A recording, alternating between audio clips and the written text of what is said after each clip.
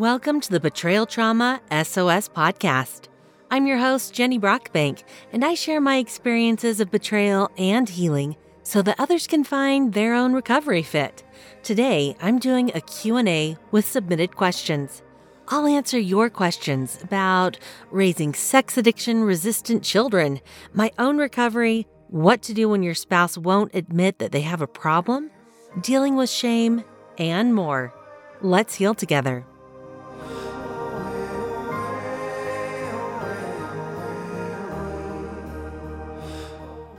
Welcome. I want to begin by letting you know that this isn't therapy and I'm not a therapist.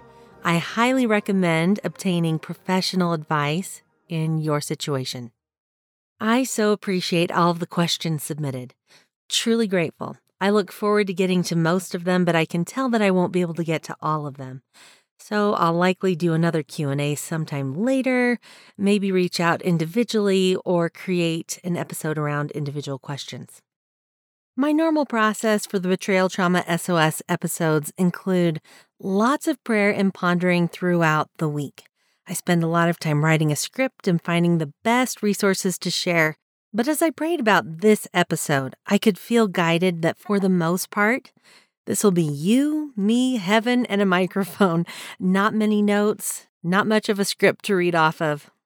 So, dear friend, I invite you to imagine you're sitting in my living room and we're having a conversation, and I will do the same and imagine you as I speak.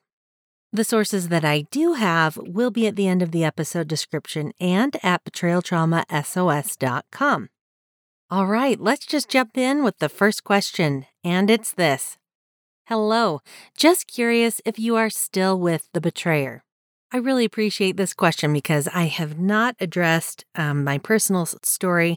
I give a little bit of personal experience as I speak and things and share, but I haven't shared a lot of my personal story lately. And so, yeah, I am still with my husband. And we lived in some pretty rough times, I would say, for about 17 and a half years. It was very volatile. It was hard. I had no idea for the most part what I was dealing with. I didn't understand really until our formal disclosure how bad things were and how severe it was. What I had to come to see was that in my own personal belief system, I believe strongly in the sanctity of marriage. For our religion, I made covenants with my husband to be sealed, we believe, for time and all eternity, so not just here on this earth. And I take those covenants incredibly seriously, and it really held me up from making any kind of a boundary or anything like that. And I didn't understand God uses boundaries.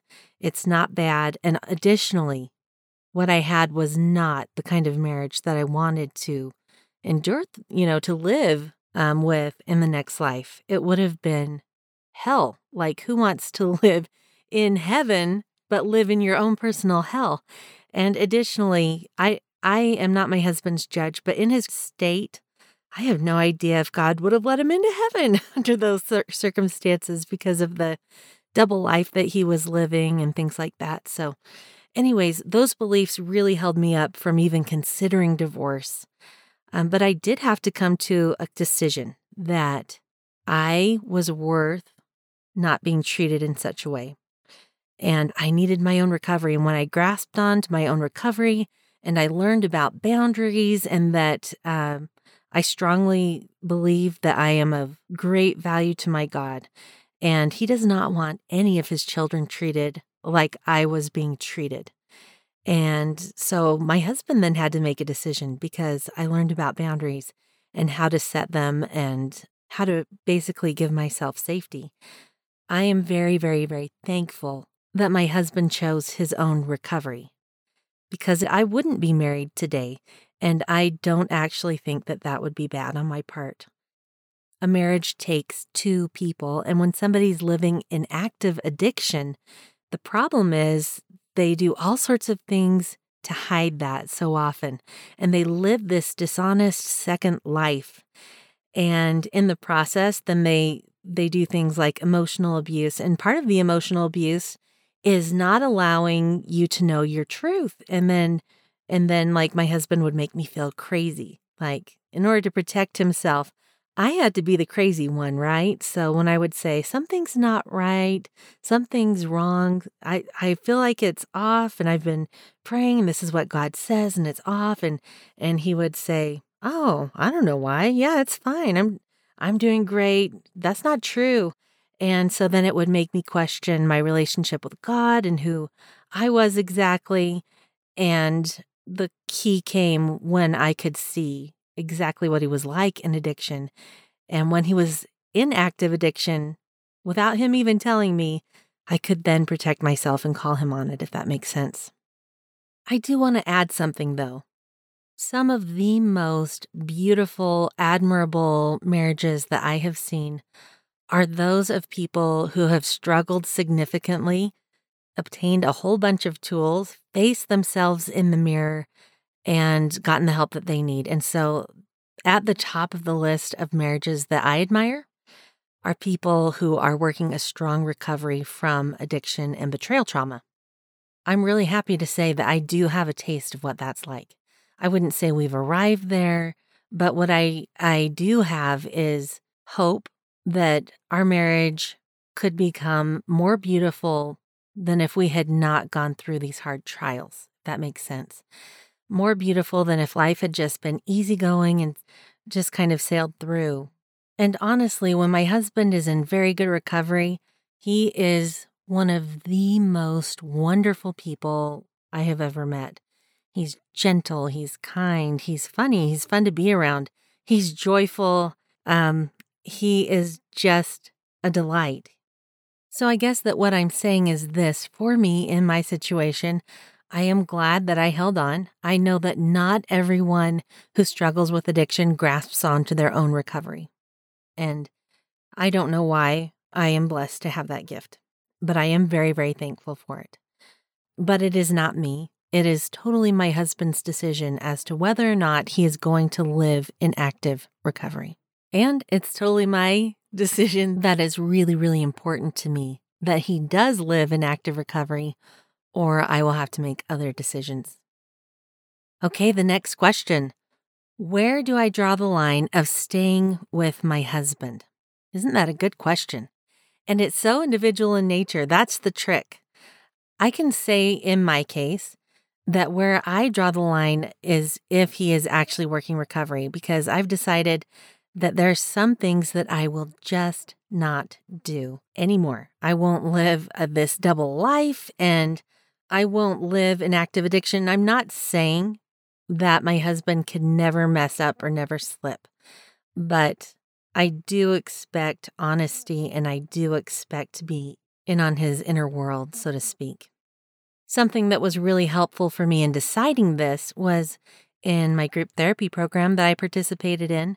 We created bottom lines. And so what that is bottom line, I won't live this way, and I won't tolerate this kind of behavior, and I won't allow this to be part of my life. We can't change what they're doing. We can't say, you could never look at porn again, although that sounds so wonderful, right?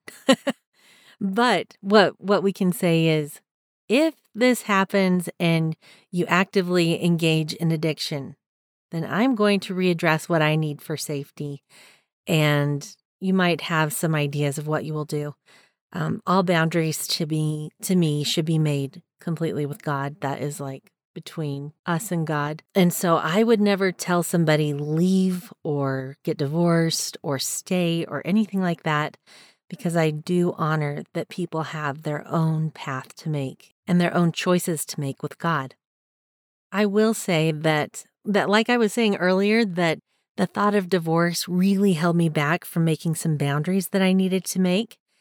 And this was very helpful for me. And so I will read this. This is a quote from a talk by Dallin H. Oaks, and this is in Step 8 of the Addiction Recovery Program Family Support Side. And it says this, quote, "We know that many of you are innocent victims, members whose former spouses persistently betrayed sacred covenants or abandoned or refused to perform marriage responsibilities for an extended period. Members who have experienced such abuse have firsthand knowledge of circumstances worse than divorce. When a marriage is dead and beyond hope of resuscitation, it is needful to have a means to end it." Close quote. And I appreciated that because at least it was an option that I didn't have to stay in such pain all the time. And I'm so grateful that my husband has made these choices to stay in recovery and to work that. But it was also relieving to know that I didn't have to live in an abusive state. Next question is, I feel so stressed out not knowing if my husband is being honest with me or not. How do I know if I can trust him? I wish so badly that I could give you a short answer on this, but this to me takes a lot of work to figure this out. This took me a really long time to figure out if I could trust my husband or not. And the reason is when we're in trauma, at least for me, and from the book, The Body Keeps the Score, he talks about how we dissociate from ourselves. And it's kind of like this protective mechanism. And we can go through life functioning at not our highest level, of course, but sometimes that overwhelm comes and we have this protection come in where we're not feeling the things that we need to feel. And what happens is we become disconnected from our bodies and from our emotions. And then it's a very hard thing to figure out what we're actually feeling. So the podcasts that I have so far, there's actually an order to them. And it's the order that I needed to heal, basically.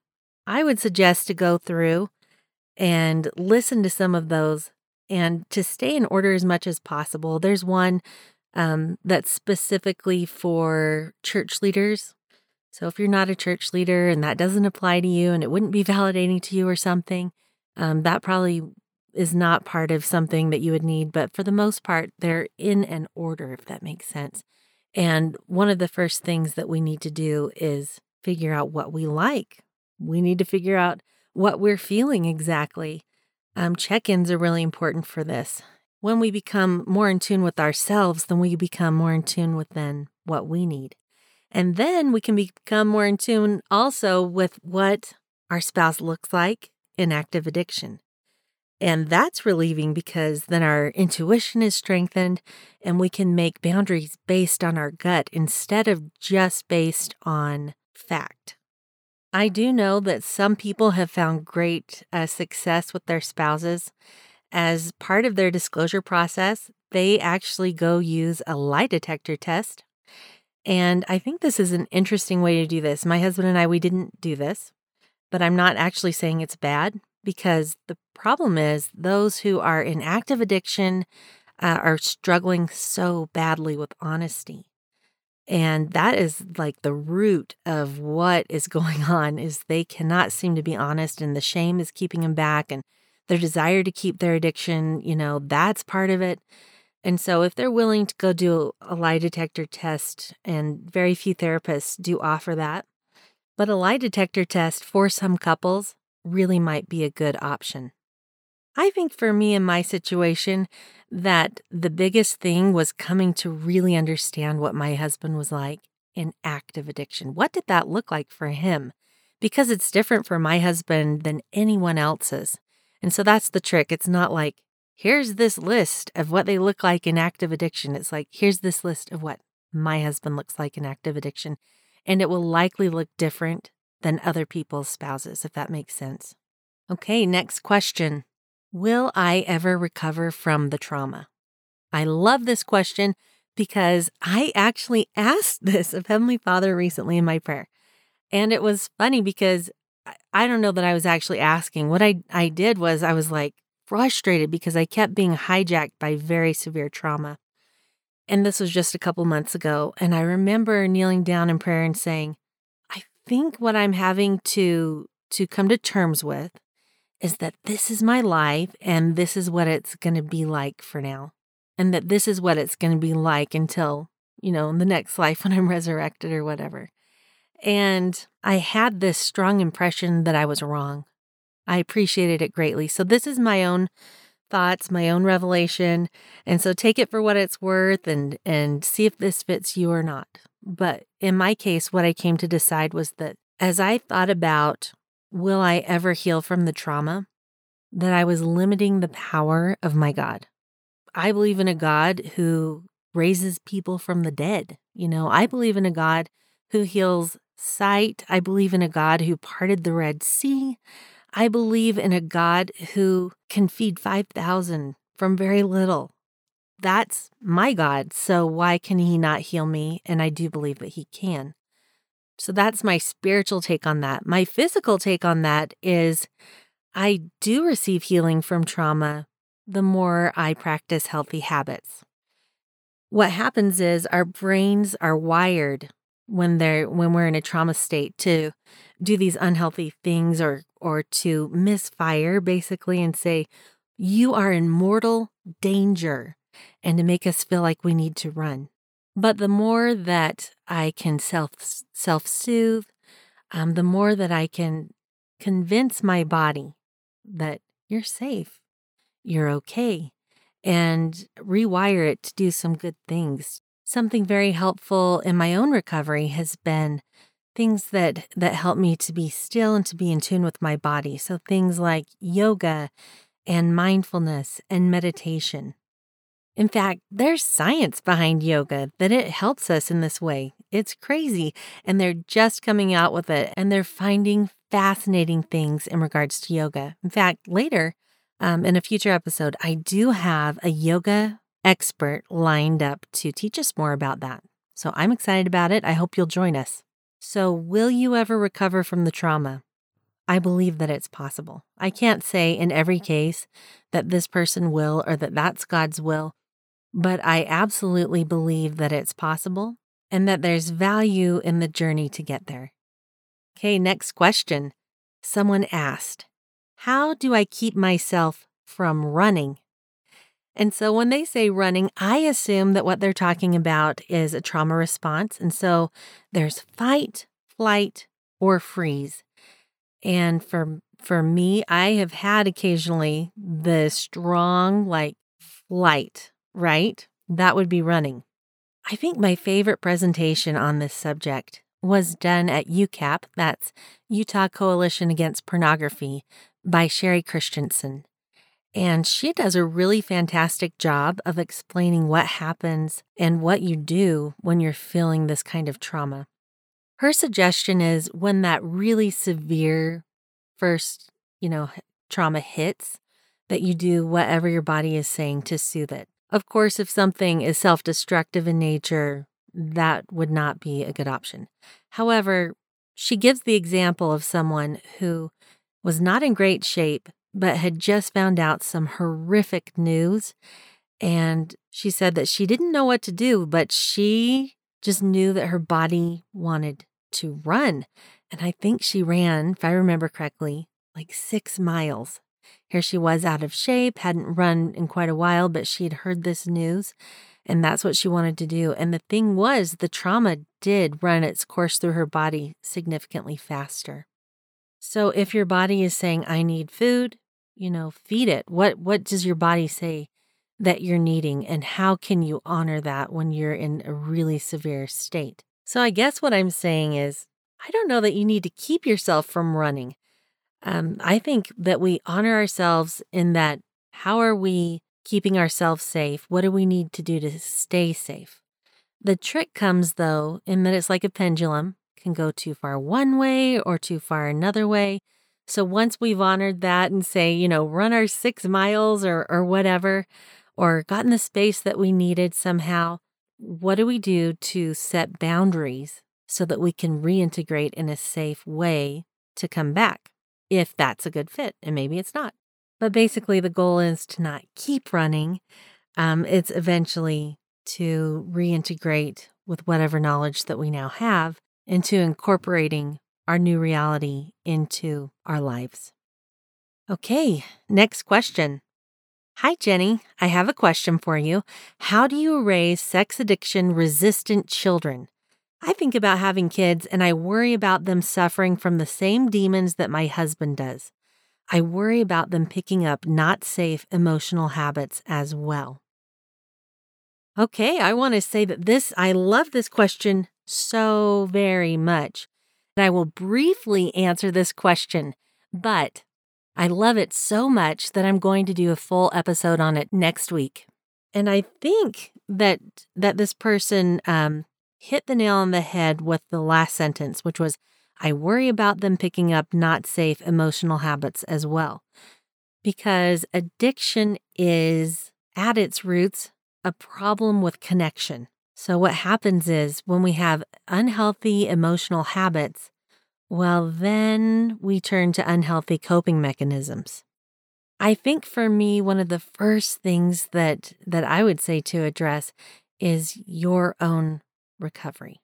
And I can just say from my own experience, we have 6 children, and they paid a heavy price for my husband's addiction and for my being so stuck in trauma. I am not saying that to shame myself, because I do believe that I did the very best that I knew how at the time. But now I know better, and now I can do better, and I can see them better and meet their needs.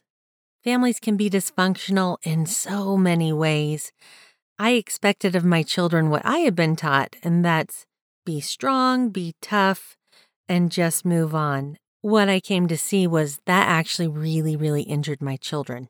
Working my own recovery was actually one of the best things that I ever did for my children, because I started to learn that my emotions were okay. So their emotions were okay. And we started to normalize things like feeling sad or angry in our home. When I started to realize that it was working was a couple of years ago, and my daughter, who would have been, I would say about 9 or 10 then, and she came in and she talked to me. She said she'd had a really bad day, and here's what had happened. And I responded using my therapy tools, and I normalized her emotions, and I comforted her, and I validated her in what she had gone through. Well, she left my room, and then a few minutes later, I get a knock on my door, and there she is standing with her friend, and she said, Mom, will you tell my friend the same thing that you told me? Because it just made me feel so much better. And I was like, I needed to know that. I needed that validation that what I had just done with emotions was valuable. Something else that we've worked on is to make the subject of sex to be a non-shaming subject as best we know how. I think there still carries with it this awkwardness, but we do our very best to talk about it like it's just natural, it's normal to answer questions and to talk openly. I greatly appreciate that my husband pulled aside all 3 of our older children, and he talked to them about addiction and what kind of addiction he was going through. And he apologized, and he told them that he'd really hurt their mom. And that really meant a lot. And it opened up the conversation for us to engage in healthy conversations about sex and intimacy and how we connect and why it's important to talk about feelings. Okay, the next question. How are my children affected by the heaviness in the marriage? What are these children experiencing because of this addiction and ripple effect? I'm just going to speak from my own personal experience. I'm not going to be sharing research and things like that. In my experience, my children suffered so much more than what I had realized. This is something I've really had to work on as a mom. In the shame department and things like that, like, what can I do to move forward to help my children to heal? Because they have their own recovery from their dad with addiction and from me being so just involved in trying to figure out how to help my husband and what I need to do to fix things, which of course I couldn't, but I didn't know. And it was just, I was very consumed in how to save my marriage. And they sometimes their emotions and things, they were neglected that way. So part of my recovery is when they come to me and they say, this really hurt when you did this, Mom. And I can say, I can see that would hurt, and I'm sorry, and your feelings are normal, and I want to do better. As your mother, I want to do better. And this seems to heal them faster than anything. And the way I know that too is that kind of speak, that kind of behavior, owning your stuff heals me. It does something internally. And when my husband does that for me, I seem to have greater access to healing. I'll give an example of how this plays out in everyday life. The other day, I had invited my children to come watch a movie with me when they were done with their chores. I said, come sit on my bed and we'll watch a movie. And my son finished his chores and he came into my room and he said, Mom, I don't want to watch a movie with you. And I said, well, why? And he said, well, you've been grouchy. And so I thanked him that he had the courage to tell me. And I owned that I had indeed been grouchy and that the way I had said things was a little too harsh. Softness is important to me, and I really had not honored the softness. And then I apologized, and, he looked at me and he said, thank you. And so what happened was we went from him being silent about me being grouchy and he was withdrawn to him opening up. And I was able to make it a safe conversation. And he was able to tell me his feelings. And in the end, there was some connection between us that was really beautiful. So we're not going to do this perfectly. We are incapable of perfection. But to allow children to have emotions and feelings and experiences and their own opinions is so vital. To honor that their likes and dislikes, that helps them the most with their own recovery. I can say that I think that my children experienced, because of the addiction and the ripple effect, which was me, they experienced shame. They sometimes were given more responsibility than they probably should have had. Emotions were not very safe in our home at one point. And to be perfectly honest and frank, 3 of my children have been in therapy. While they all did have some really tremendous heartbreaks going on, such as their grandma died tragically and things like that, part of the therapy was absolutely to do with my husband's addiction and my inability to function as well as I would like. Okay, the next question. How do you recover from trauma when your husband says, we've been hacked and the dating websites and other things are the hackers? There's no closure, empathy, etc. It's been a living hell for 2 years. I want to start by just saying I am so sorry.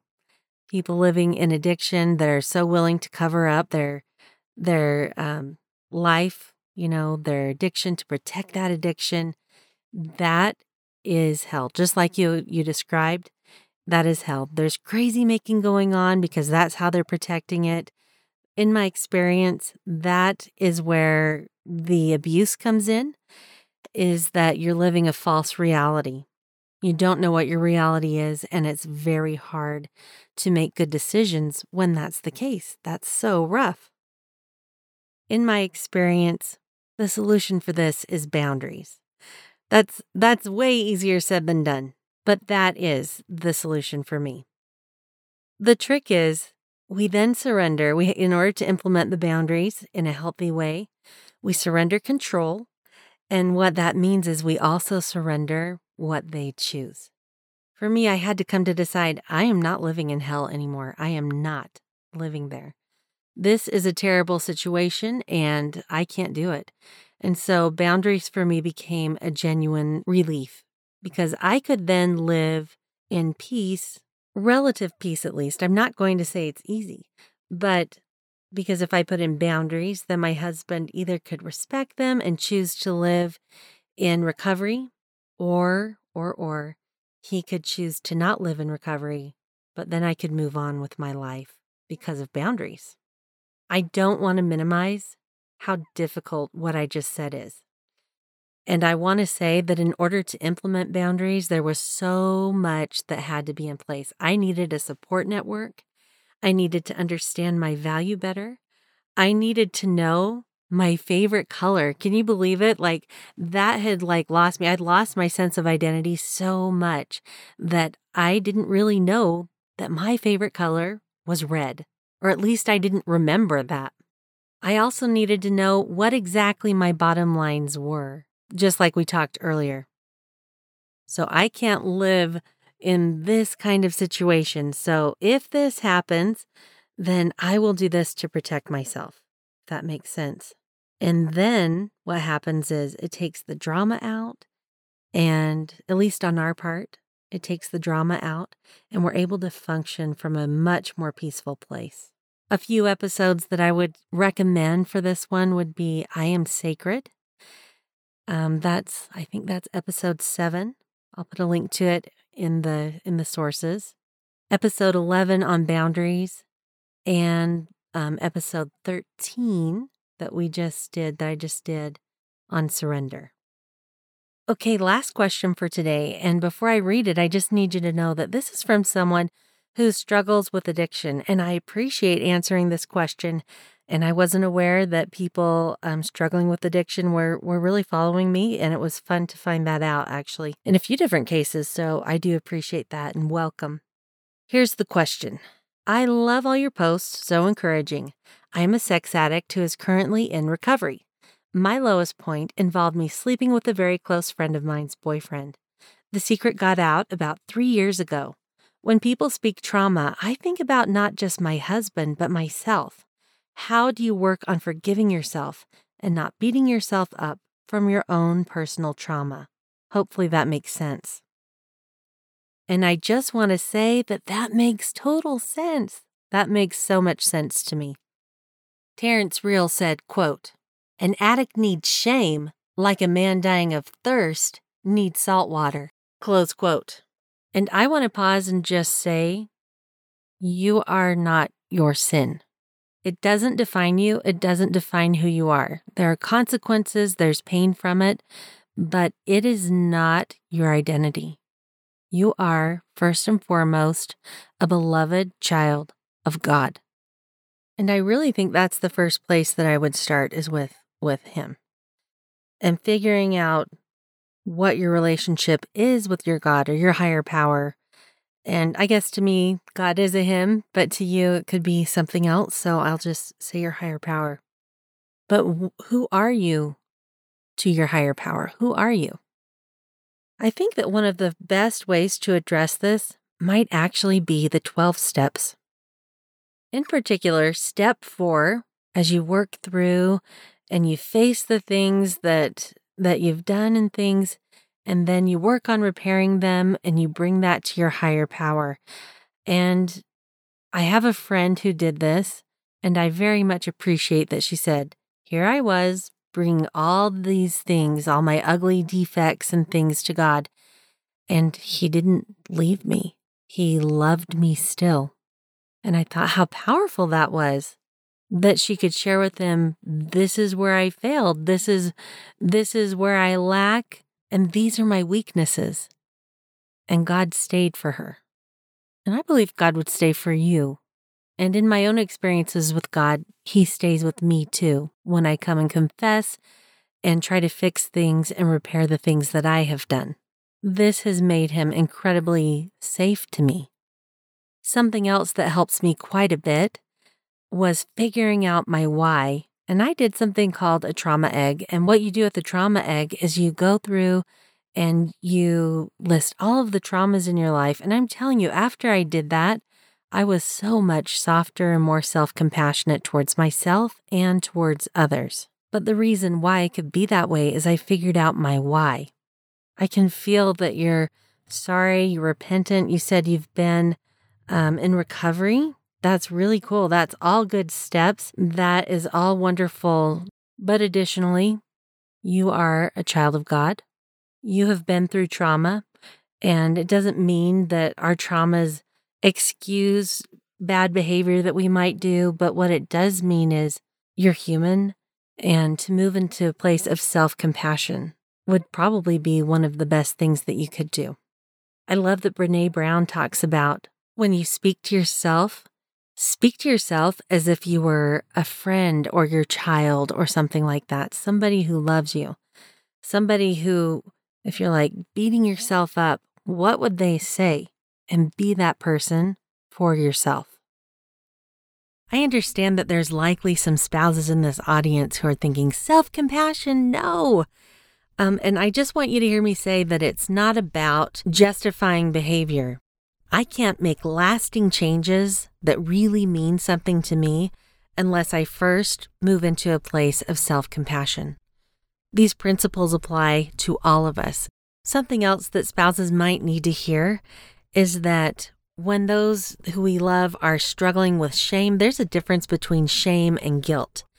When my husband is struggling with shame, so for me in my own situation, there's a few different things that might happen. One, he'll be a lot more apt to self-protect, so to defend himself and to not move into that space with me. Or he might be so shameful that he can't hold pain, and he just looks at it like, I'm this bad person. And in those situations, he can't hold pain. So our desire is absolutely that those who have harmed us move out of a place of shame. And it's okay to feel good, healthy guilt, but shame holds them back. Shame holds all of us back.